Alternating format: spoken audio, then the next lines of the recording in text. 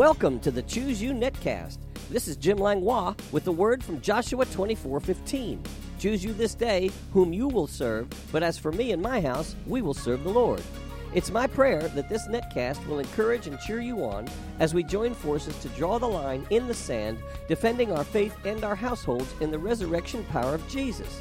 Join me each weekday as we dig deeply into God's amazing word and bring up the rich treasures of His blessings. Are you ready? Choose you this day whom you will serve. But as for me and my house, me and my house, me and my house. I said choose you this day whom you will serve. But as for me and my house, me and my house, me and my house.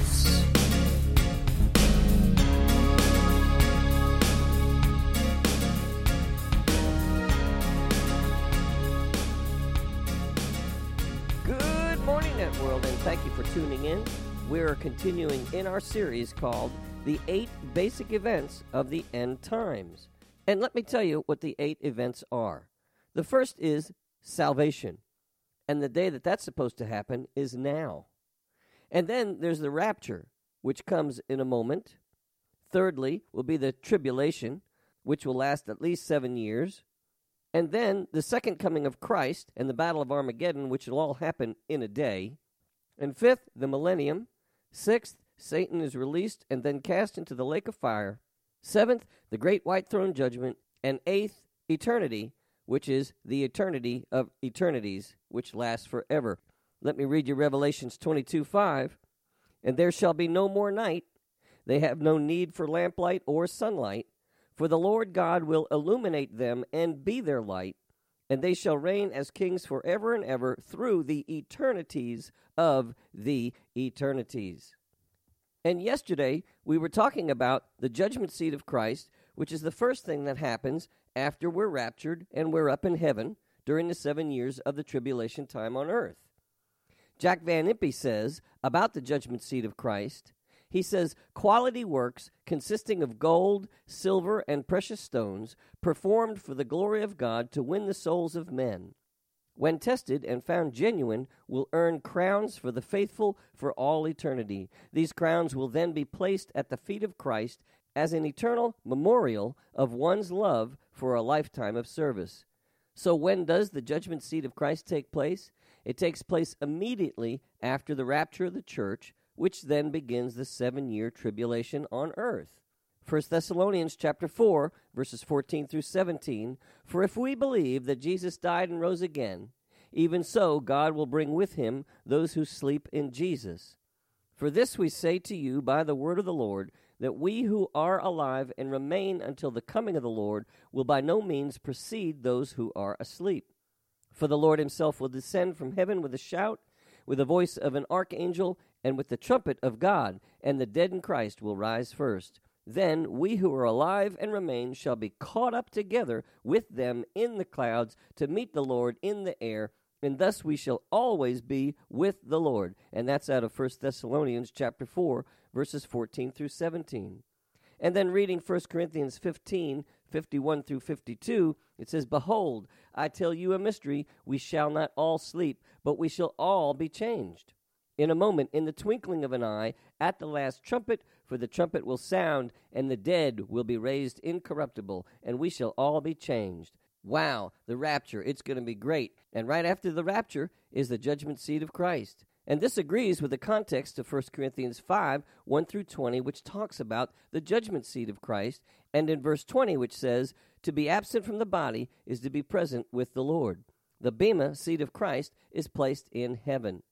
Now, does this express the goodness of God? Yes. And if someone gets rewarded more than I do, I'll rejoice with them and honor them for their obedience and their faithfulness to the Lord.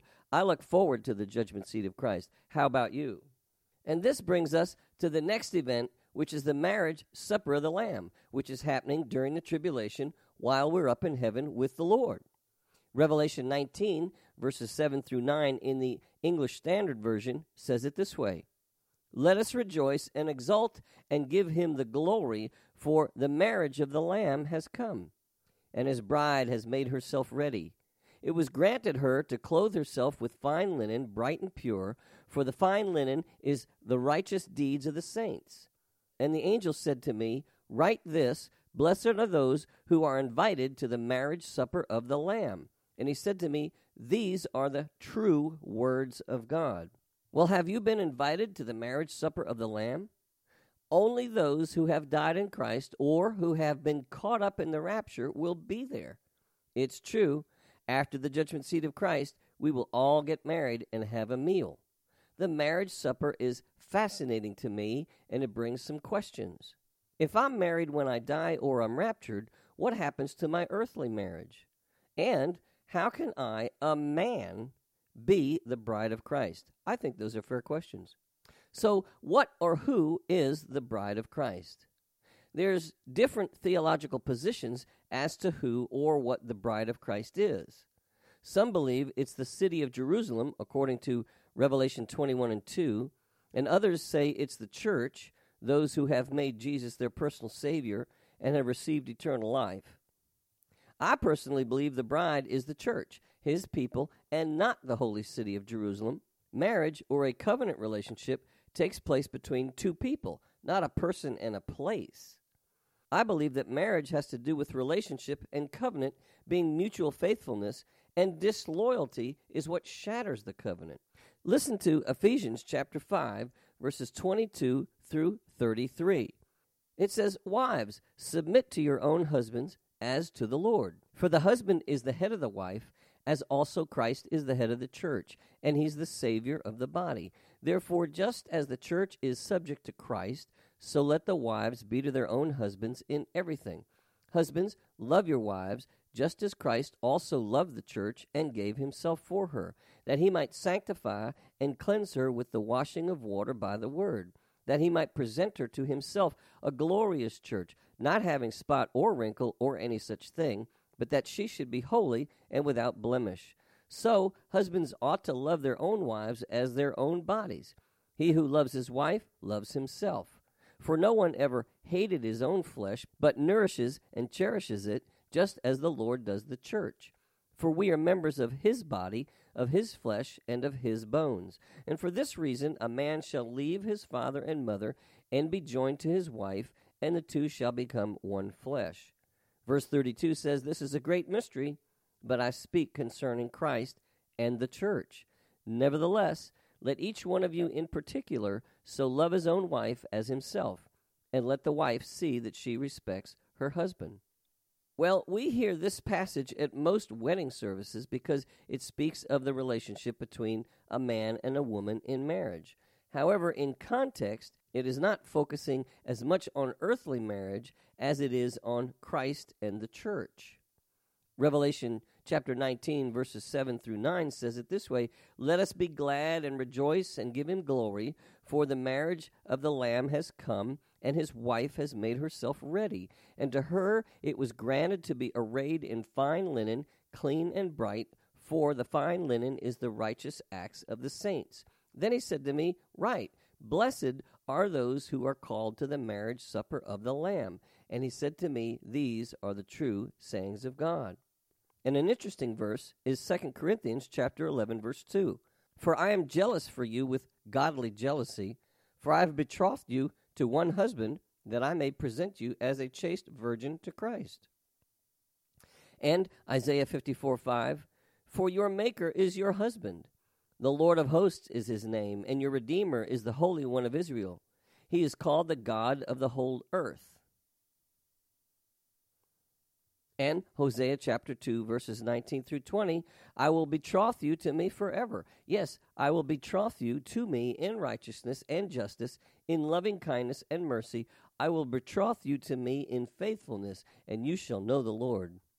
Well, now, in this next scripture, Zion, being the holy city, is not described as the bride, but rather the place where he will take his bride to reside.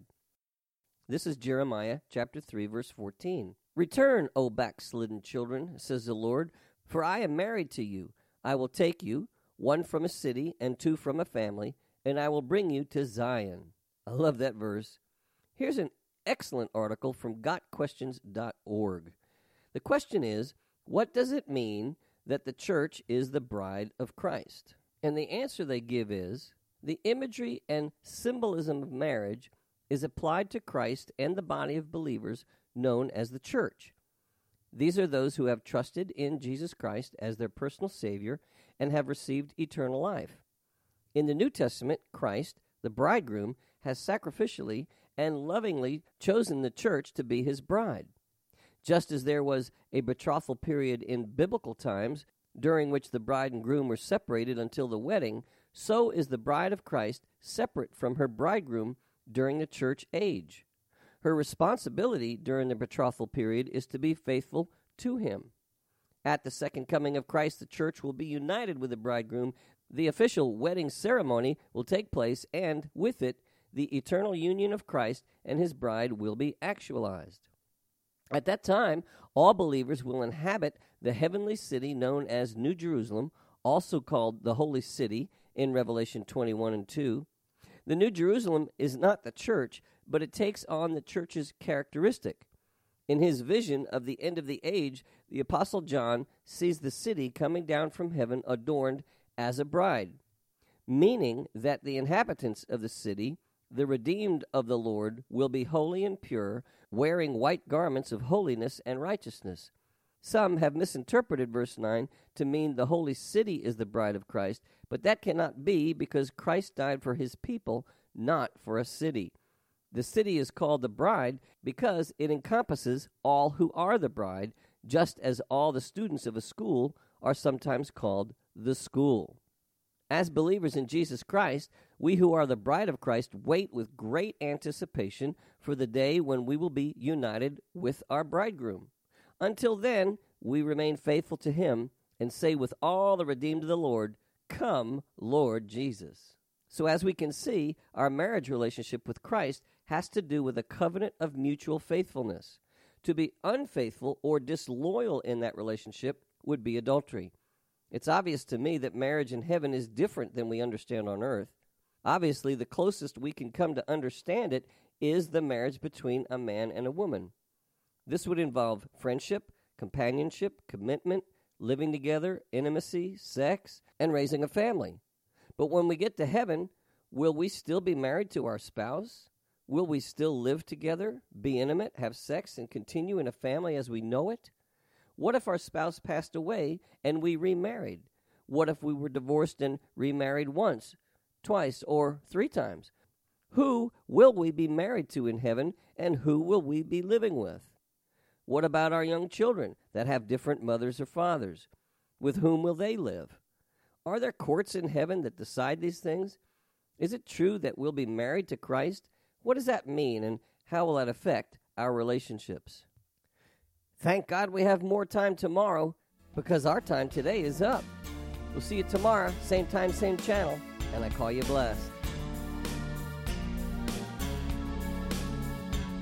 You have been listening to the Choose You Netcast with Jim Langlois. If you have enjoyed this program, you can find out more about Jim Langlois Ministries on the Master's House website at tmhnow.org. That's tmhnow.org.